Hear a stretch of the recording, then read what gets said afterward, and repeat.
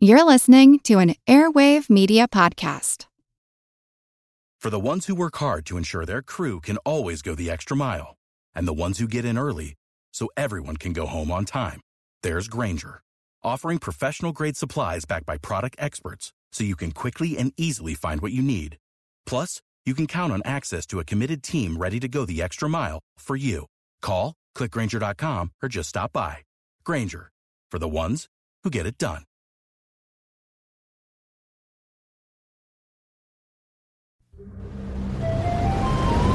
Contained within this hiss is the energy signature of the Big Bang, the cataclysmic explosion which marked the creation of the universe. Well, this energy which permeates the universe is called cosmic background radiation, and it's revealed to scientists the existence of an invisible form of matter, dark matter, and an equally mysterious form of dark energy. I'm Jim Metzner, and this is The Pulse of the Planet.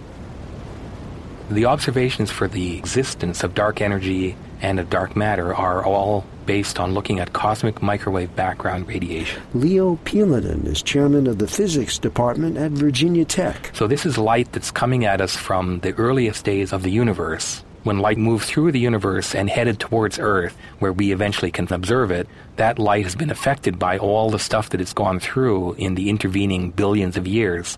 The universe has been expanding. And so through the way that the light has interacted through the expansion of the universe, we have some idea of the presence of this dark energy. And then as the light is scattered from one galaxy to another as it's heading towards us, you can see the presence of the dark matter. Well, we might be surrounded by invisible dark matter and energy, but scientists haven't found a way yet to interact with it. Once we start to see a little bit of the properties of dark matter, we may find that it has just as rich a structure as ordinary matter does.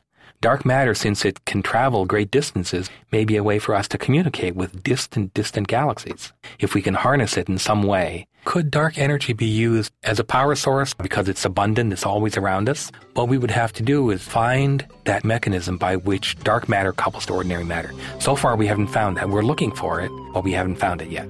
Pulse of the Planet is made possible in part by the National Science Foundation. I'm Jim Metzner.